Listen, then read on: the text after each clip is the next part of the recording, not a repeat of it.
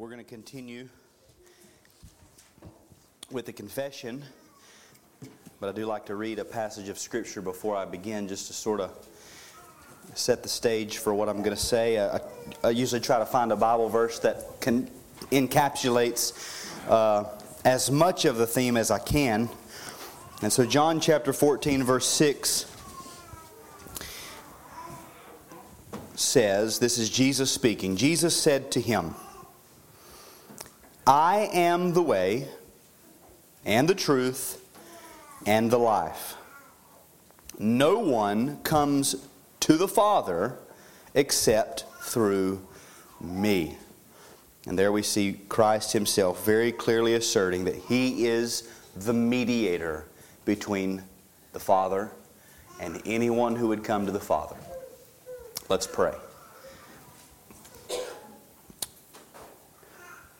God, we do thank you that you'd bring us all back together. We thank you for your word that we've heard. We thank you and worship you because we can see throughout history, and they're clearly written out in your word, that you take the plans of men and you even use the sins of fallen men to bring about and execute your purposes according to your will, Lord. And it is all to the praise of your glorious grace that you work these things. It's all ultimately to the praise of your grace manifest in Christ.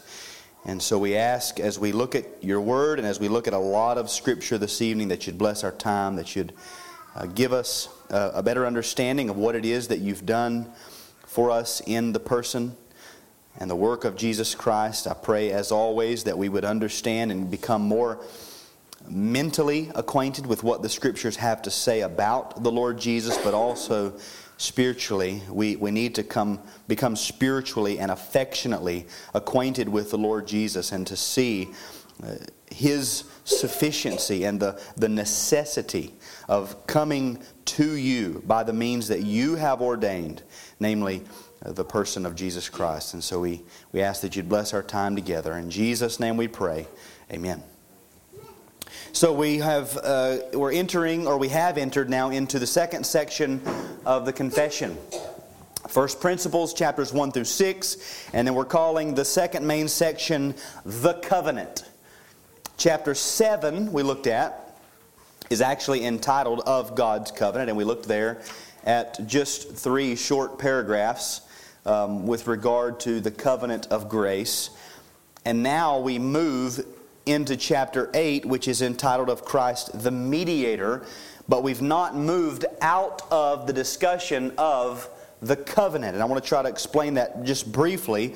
Again, the whole section, chapter 7 to 20, all revolves around the doctrine of the covenant. I tried to really emphasize that when we began chapter 7, that it is a proper understanding of what God has done by way of covenant that really brings out the whole the breadth of Scripture, and seeing how it all fits together as one revelation and one work. And so every chapter from chapter 7 to chapter 20, and if we wanted to we could even go beyond that, but every chapter from chapter 7 to chapter 20 is related in some way to the covenant. And so keep that in mind. Chapter 8 is called Of Christ the Mediator. Now we say mediator of what? Mediator of the covenant. In particular, the covenant of grace, the new covenant. And so as we move forward, what we're really doing is digging into the details of the covenant of grace. There is a broader way to understand covenant theology, but the best way to understand especially the covenant of grace or the new covenant is really to dig into the details of the new covenant and the covenant of grace, because it sort of flavors and orders all of the other covenants throughout history.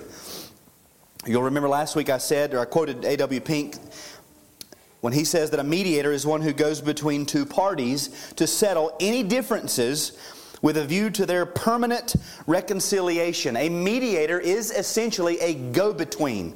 He's an arbiter between two parties. Here, chapter 8 of Christ, the mediator. He's the mediator of the new covenant. He is the arbiter between two parties. Who are the two parties? God and men. So Christ comes between God and men to settle any differences between us in order to the permanent reconciliation of God and men. Now, what does this entail? Are there any requirements for someone to be a suitable mediator? Can anybody step in and say, I think I would like to try out for mediator? Well, as we're going to see, a mediator has to be able to deal with both parties. He can't just say, I relate really well to mankind. Well, that's not enough, because you've also got to mediate with God. You can't say, well, I deal very well with God, because you also have to mediate with men. He has to be able to deal with both parties in a suitable manner. He has to be able to actually settle the differences, not just gloss over them or not figure out some way that we can get both parties to agree to just put our differences aside, but he has to be able to actually settle the differences. And the settlement must produce permanent reconciliation. Not something that's going to falter in a few years or fall to the wayside in a few years. So chapter 8 is showing us that Jesus Christ is that mediator. He is the mediator between God and men. He's able to deal with both parties. He actually really settles the differences. And His settlement and His reconciliation is a permanent, forever, eternal reconciliation. So we pick up paragraph 1 I've called the establishment of the mediator. And we'll just go this far tonight, paragraph 1. The establishment of the mediator. And the questions that I want to try to answer, or that I think this paragraph answers, are, number 1, where does this doctrine begin? This doctrine of Christ as mediator. What does it mean that Christ is mediator? And what does it accomplish that Christ is mediator? And in this paragraph, we're taken back into eternity to the origin of Christ's work as mediator. We are shown the basic duties that He exercises as mediator, and we are shown the primary application of His work as mediator in time. Again, where does it begin? What does it mean? What does it accomplish? We look at the origin, we look at the exercises, and then we'll see the application or the accomplishment of His mediatorial work. So first, the origin of Christ's mediatorial work. Where does this concept begin? Does Christ step in as mediator according to plan B? God sees that things aren't going the way that they should go. He comes and He tries to make this covenant with Israel at Sinai, and they say, we don't want to take that grace. We would turn it into works. And so God says, no, we can't do that. We've got to come up with a plan B. Is that how Christ came to be mediator?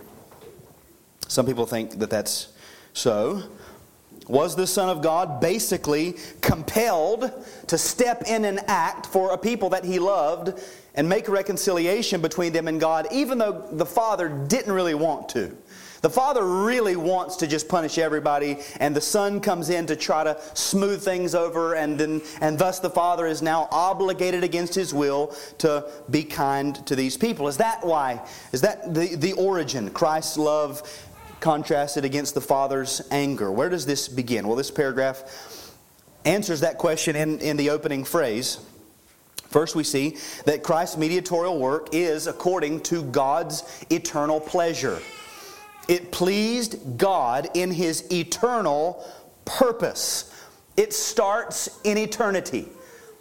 Whatever God has done or is doing or will do, God purposed in eternity. God's eternal purpose is the same, as synonymous with His eternal decree for all intents and purposes. And so it pleased God. God was not constrained by anything outside of Himself. God was constrained by His own pleasure. It was Him. God is happy. It pleased God in His eternal purpose. And that's where all of this is rooted. We could say, again, why anything? God's pleasure. It pleased God. Why save any? It pleased God. Why are leaves green and not orange? It pleased God. Why is the sky red or blue and not red? It pleased God. The answer underlying every question we could imagine is it pleased God. But here, particularly, the mediatorial work of Christ begins in the eternal pleasure of God. Secondly, we see that it deals with the eternal Son of God's love. It pleased God in His eternal purpose to choose and ordain the Lord Jesus, His only begotten Son. This is where we focused last week, Isaiah 42:1. It pleased God to choose, that is, God chose Christ. He selected Him personally, and He ordained Him. He appointed Him to the specific task of mediator. He gave Him this job. The Father gives to the Son the job of mediator. The other scripture reference right there beside Isaiah 42:1 is 1 Peter 1:19 and 20. I'll just read verse 20. It begins with the word He, that's Christ, was foreknown before the foundation of the world, but was made manifest in these last times for the sake of you. He was foreknown. That word foreknown refers to the pre-temporal affection of God, God's eternal love. He was foreknown, not some things about Him were foreknown. This is not God just knowing about His Son, but it is the foreknowledge, the pretemporal affection from the Father to the Son. God, when it comes to just knowledge, God knows everything. He foreknows everything. There's no reason to say He was foreknown. Everything's foreknown if you're just talking about mental knowledge. That language in Scripture, the being foreknown, a person or a group being foreknown by God, is talking about the affection of God in eternity. He, Christ, was foreknown. He is the eternal Son of God's love. Colossians 1:17, speaking of the beloved Son or the Son of God's love, says, He is before all things, and in Him all things hold together. So we're dealing, starting with the eternal pleasure of God, going straight over the eternal Son of God's love, and then we see that it is also rooted in the eternal covenant of redemption. It pleased God in His eternal purpose to choose and ordain the Lord Jesus, His only begotten Son, according to the covenant made between them both. God's choosing and ordaining was according to the covenant made between them both. That's what we call the covenant of redemption, or the everlasting covenant, or the everlasting covenant of peace. Christ entered into the covenant of redemption as Himself for His people. And thus, Christ began His mediation, in a sense, in eternity. Christ enters into the covenant of redemption as our federal head, our representative. That covenant of redemption is a covenant of works. He must work. He must obey. He must suffer. He must die. Because He accomplishes the work in that covenant, we receive the blessings through the covenant of grace. It's work for Him, but it's grace to us. So where does this work of Christ as mediator begin? It begins in eternity. The Son of God is established as our mediator in eternity by way of the covenant of redemption. That's sort of recapping all that we saw last week, or most of what we saw last week from Isaiah 42 and verse 1. Secondly, then, the second question is, what exactly does Christ do as mediator? And so the second heading in this paragraph is, we see the offices of Christ's mediatorial work. The origin, where does it start? The offices, what does He do? What does it mean that Christ is mediator? Simply put, He acts as the go-between in all crucial matters of God's dealing with creatures and our dealing with Him. He's the go-between. Christ is the go-between in all crucial matters of God's dealing with creatures and our dealing with Him. Now, first, this is the way the confession breaks this up. This mediatorial work is first a special work that the Son does between God and His elect, or what we would call the church. Now, all of this is going to open up in the later paragraphs in this chapter. So I'm not going to spend a lot of time here, but I just want you to note how this first paragraph lists them, and then the rest of the paragraphs open them up. First it says, It pleased God in His eternal purpose to choose and ordain the Lord Jesus, His only begotten Son, according to the covenant made between them both, to be the mediator between God and man, the prophet. So that's the first thing that the confession lists with regard to His mediatorial work between God and His elect, His church. The prophet. The prophet delivers the word of God to men. Prophets are speakers on behalf of God to men. God the Son not only spoke to men on behalf of God, but is Himself the incarnate Word of God to man. He is the full, final self-revelation from God to mankind in general, and even specifically to the elect, to His people. God speaks to His people in Christ. The confession references Acts. It says Acts 3:22. I'm going to begin at the end of verse 20. Acts chapter 3 verse 20. That He may send the Christ appointed for you, Jesus, whom heaven must receive until the time for restoring all things about which God spoke by the mouth of His holy prophets long ago. Just as a rabbit trail. This has nothing to do with anything. Heaven must receive Jesus until the time for restoring all things. Jesus is not going to come back before the time to restore all things.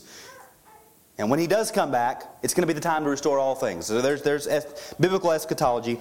Moses said, "The Lord God will raise up for you a prophet like me from among your brothers. You shall listen to him in whatever he tells you."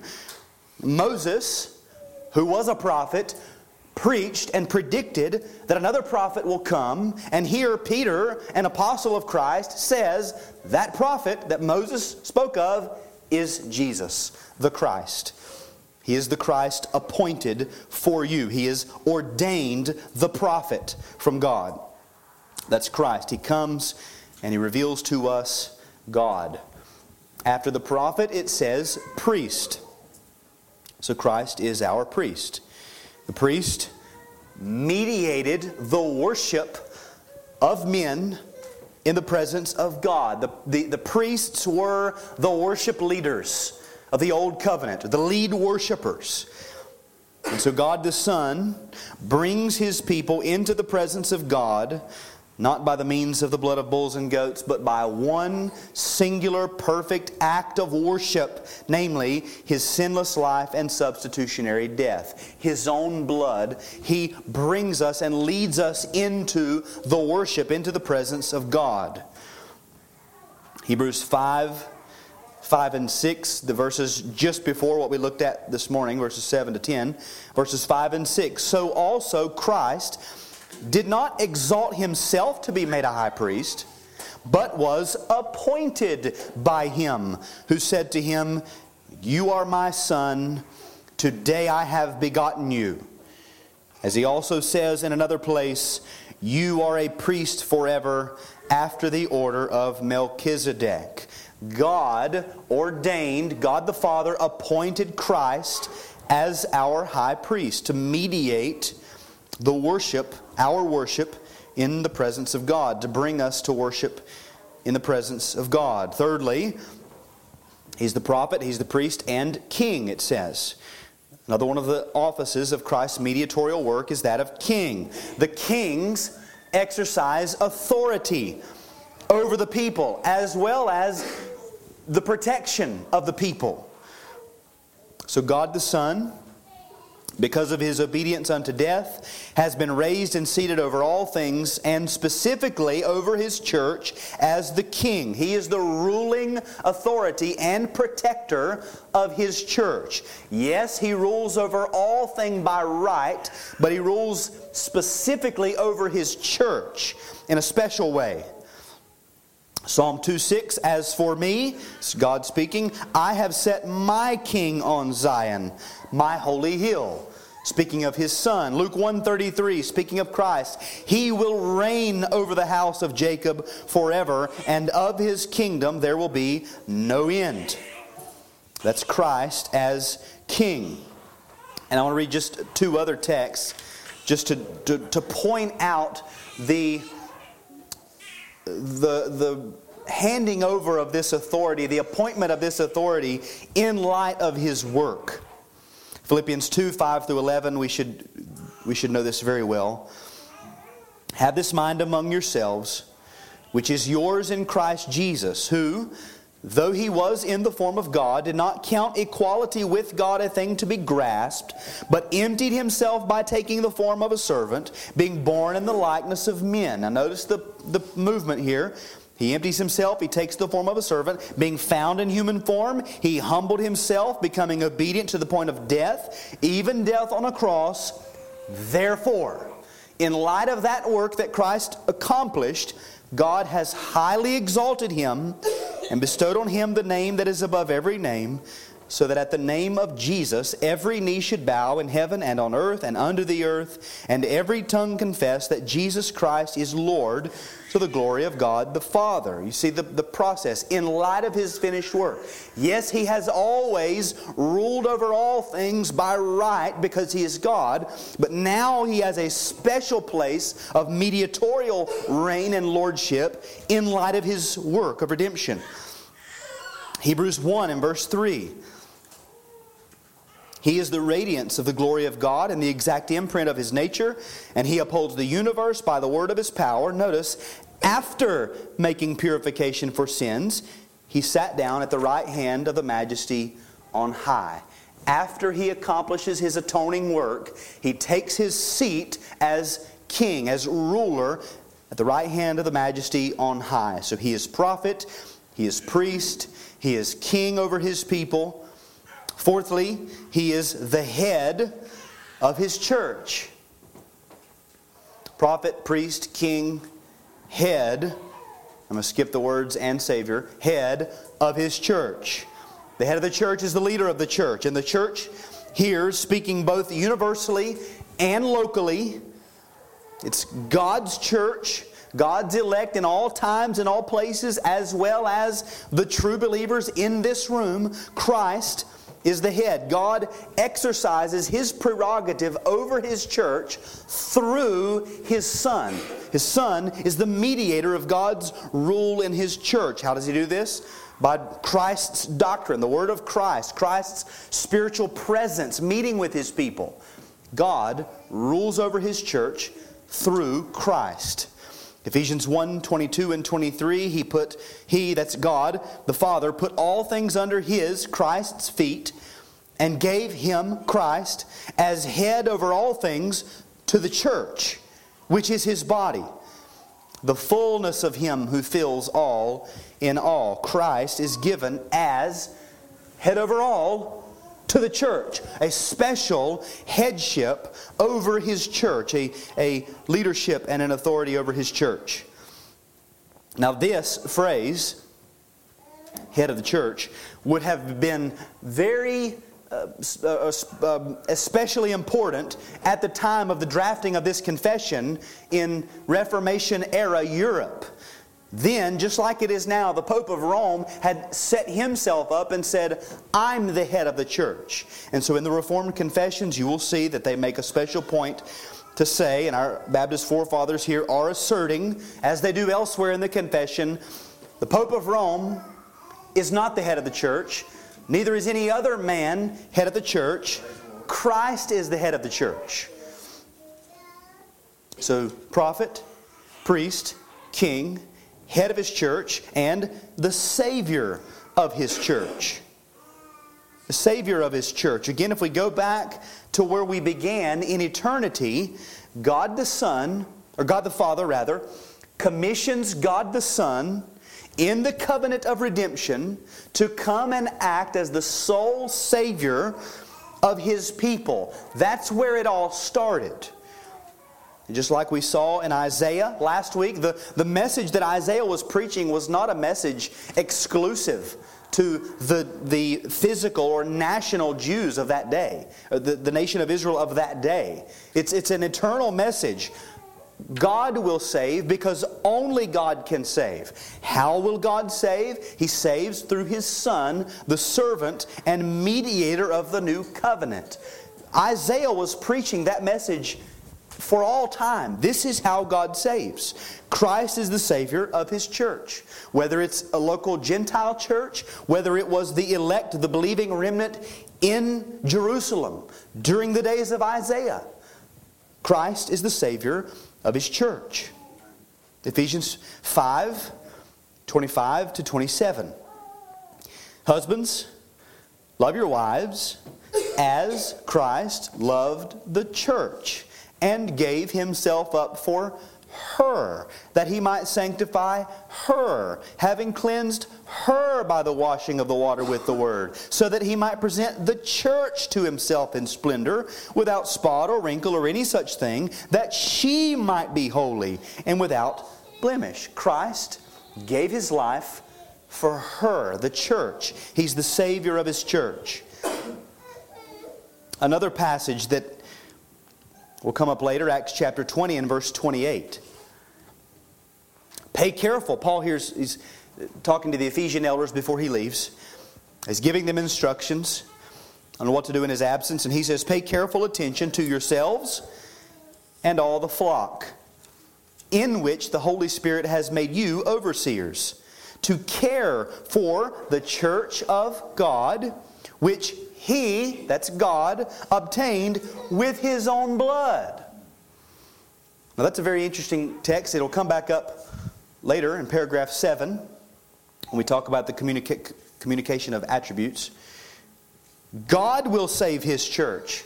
How is God going to save His church? He's going to obtain her with His own blood. Whoa, whoa, whoa, whoa. God doesn't have blood. How can God obtain anything with His own blood? He does it through a mediator. Christ's blood is considered God's own blood. So that's the special work, Christ's mediatorial work to the church. He holds these offices: prophet, priest, king, head, Savior of the church. But then it sort of broadens out to all creation. Christ is not only a mediator to His elect, but He's also, the confession says, the heir of all things. Now the heir is the next in line in the family to get all of the family wealth. God owns all things. Christ the Son is the recipient of all things. He is the heir of everything. Hebrews 1 and verse 2, in these last days He, God, has spoken to us by His Son, whom He appointed the heir of all things, through whom He also created the world. Again, everything is His, not only by right. Yes, He's God, and so everything belongs to Him. But this is a peculiar and special mediated ownership that He has earned for Himself by redemption. As one commentator commentating on that verse says, that He is the sovereign Lord of all, the absolute disposer, director, and governor of all persons and of all things.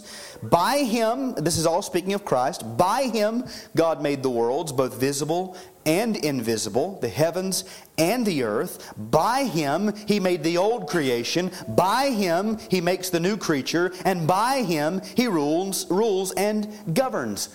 God governs and rules everything through His mediator, who is Christ the Lord. Psalm 2 and verse 8 says, this is the Father speaking to the Son, ask of me, and I will make the nations your heritage and the ends of the earth your possession. That's covenant language. You ask, here's the terms, you ask, I give. But you've got to ask, and then when you ask, I'll give. Ask of me and I will give you the nations. Now it's very interesting to compare that language, the nations and the ends of the earth, to the New Testament interpretation of God's promise to Abraham, that he would be the heir of the world. Christ is the fulfillment of every promise that God has ever made to any man. Prophet, priest, king, head, Savior of His church, heir of all things. In addition to all that, it says that He is the judge of the world. God the Son mediates God's judgment.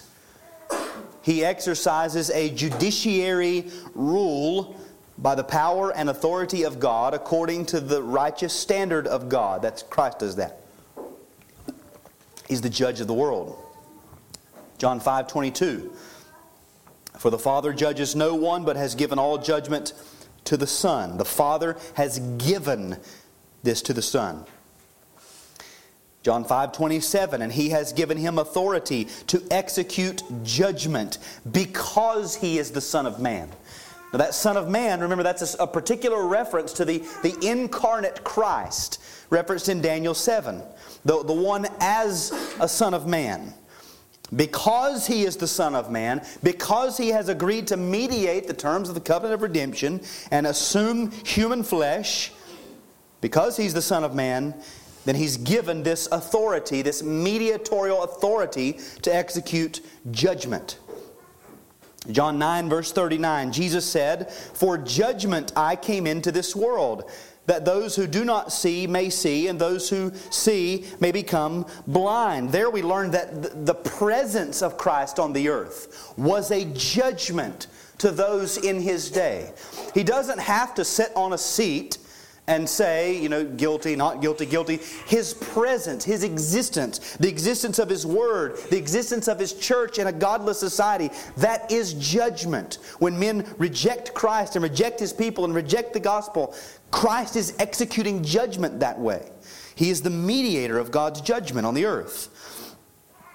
Acts 10:42 says He commanded us to preach to the people and to testify that He, Christ, is the one appointed by God to be the judge of the living and the dead. He is the ordained mediator, the ordained judge of all. Acts 17:31, because He has fixed a day on which He will judge the world in righteousness by a man whom He has appointed, and of this He has given assurance to all by raising Him from the dead. God will judge by means of a man, the man Christ Jesus.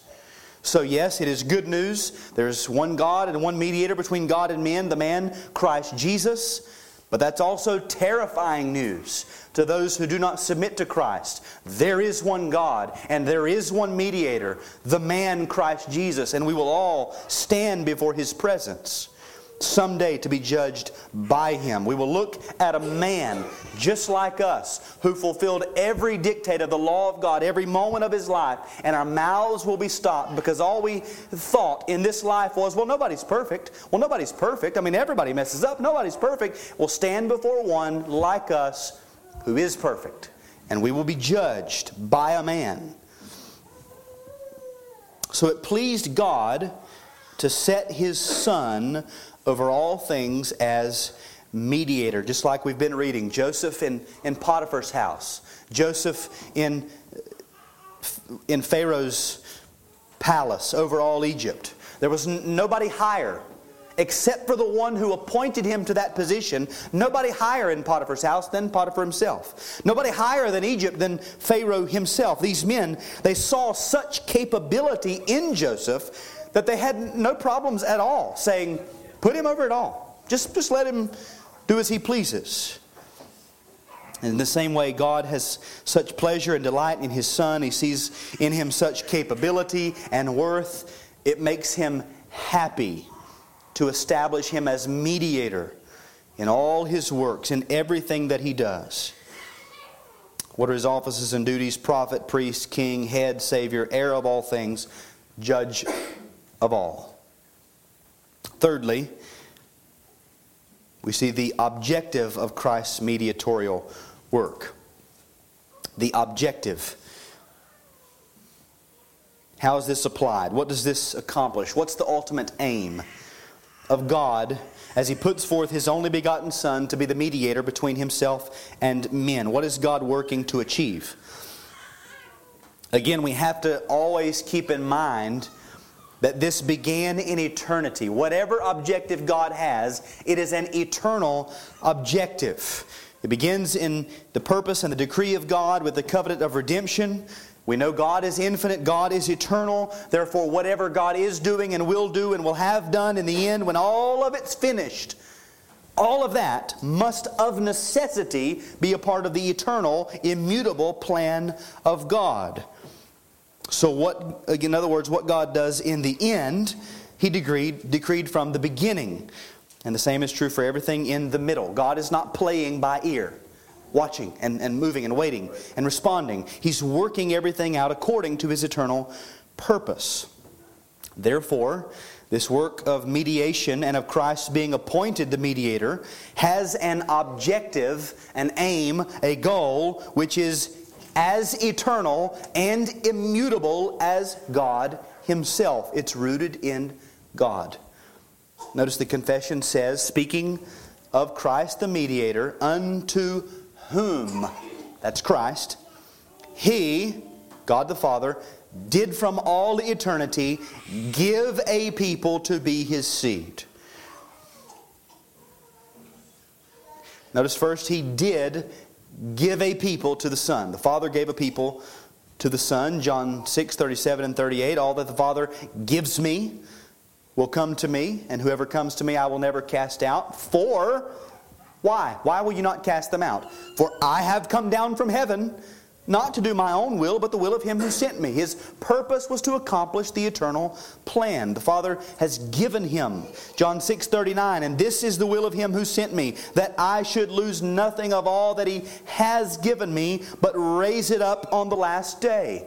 The Father has given me a people in eternity. I can't do any other than raise them up, bring them all the way to glory. So we go in that verse, we go from eternity, the Father giving a people to the Son, all the way to eternity future in glory, Christ raising them up.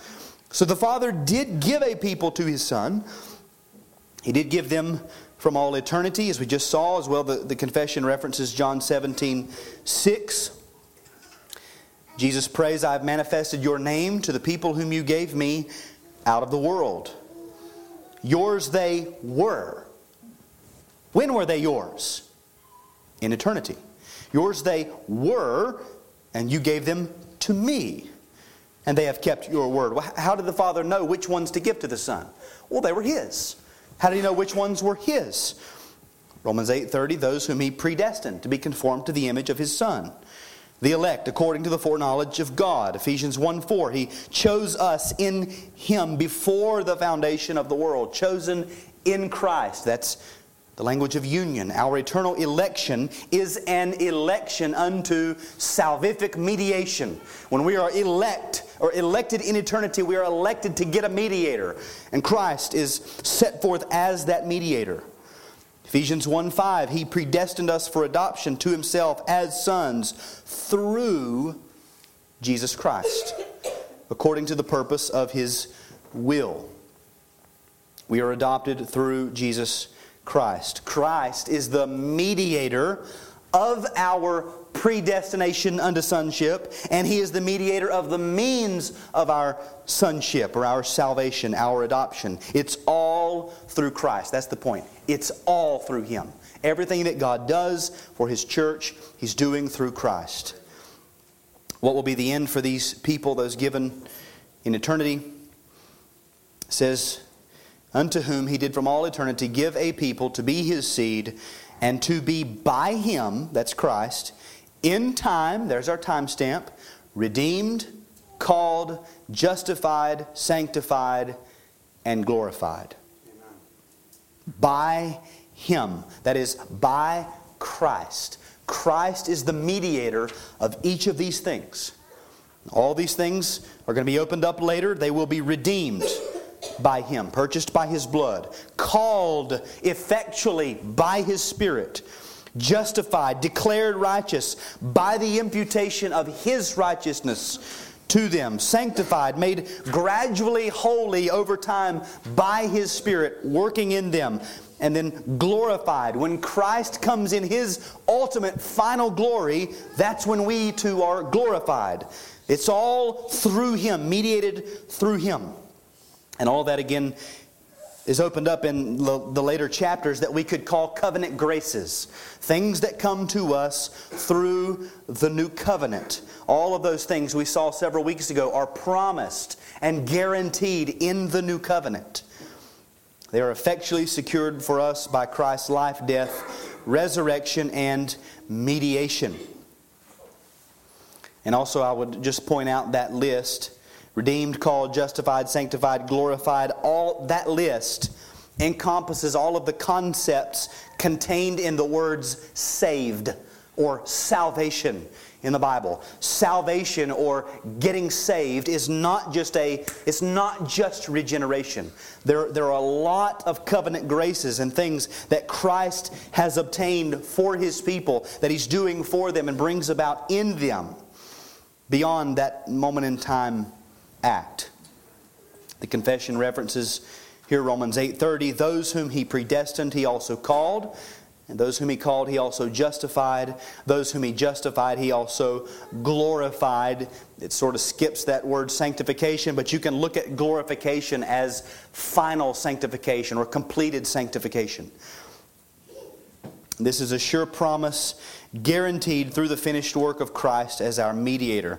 Because He has successfully completed all of the tasks assigned to Him in the covenant of redemption as our federal head, and He has won the spoils, He has gotten all of these spiritual blessings in Himself, His people are just as sure to receive them in time as we are united to Him by His Spirit through faith. That has to come in time. So yes, there is an eternal aspect, but we can't begin to talk about being actually partakers in these things until in time by faith, when we take hold of Christ. In other words, again, God has blessed us with every spiritual blessing in heavenly places in Christ. Christ is the chief blessing. To Him belong all of the blessings. We come to Him by faith. We get Him, and we get all of the blessings that are in Him. He mediates all of the gifts and all of the blessings of God to His people. Now, two concluding remarks. Just you can call this application if you'd like. Number one, does this not make you yearn for a better grasp of Christ and His work beyond what you have now? This is one paragraph. One paragraph of 10 just in this chapter. One paragraph. And it's packed full. I think we should, in this, just yearn to see what it is about Him that causes the Father to delight in Him, to see His perfection at every stage of redemption. If I had to ask you, at what point in time was Jesus justified? Can you answer? Because it's through His being justified that we are justified. So you learn that. You study the Scriptures and search these things out in the person of Christ and find how all of these blessings find their root in the person of Christ. It should propel us to deeper and deeper studies of Christ.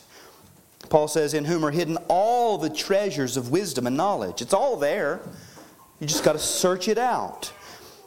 So this chapter, I think, is going to be hopefully a wealth of riches for us as we unpack it. Secondly, this is equally as important. See that God has dealt with men in Christ. No man comes to the Father except through the Son. You have to understand that your dealings with God hinge on your dealings with Christ. In our culture, in our society where we live, it is very easy for people to talk about or tend towards God in a very generic sense.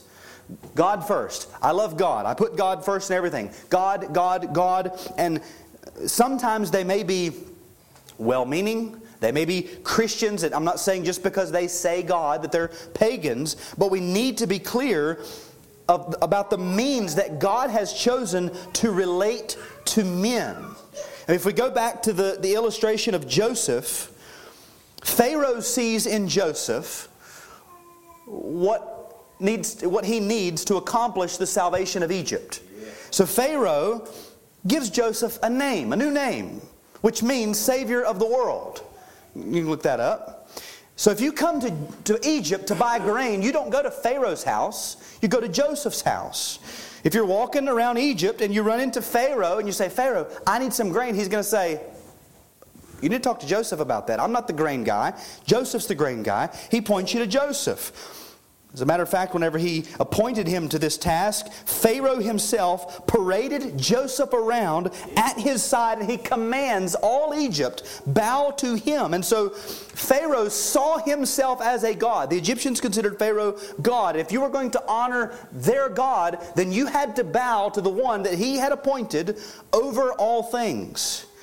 That's how it is with Christ. God has appointed a mediator, His only begotten Son.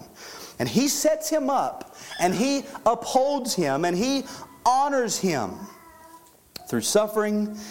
He exalts Him to glory. He parades Him throughout the universe. He sets Him on display through the proclamation of the gospel, through a suffering and joyful church.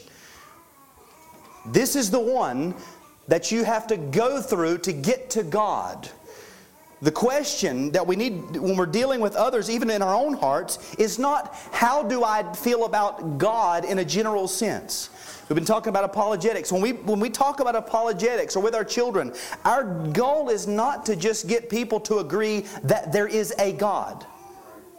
It's to get them to see there is one God. His name is Jesus. The only way to the Father is through Christ. And we can talk all day long about the general notion of deity or even God properly called. But if you have no dealings with Christ, you've not come through His mediation, His priesthood, His blood, then you don't have any more dealings with God than the demons have. Apart from Christ, you are like the demons, awaiting the time to be tormented by Him. Everybody has a relationship with God, a personal relationship with Him. It's either a mediated relationship of blessing, or it is a direct and immediate relation of wrath and curses. This is how we have to deal with God, through His appointed mediator. Again, Jesus Himself said, "No man comes to the Father except by me." They asked Him, "When will you show us the Father?" He says, "If you've seen me, you've seen the Father. There's no more to see." This is the revelation of God through His mediator. That's Christ. So, I think this is going to be a fun chapter. Let's pray, and then we'll stand and we'll sing one more song.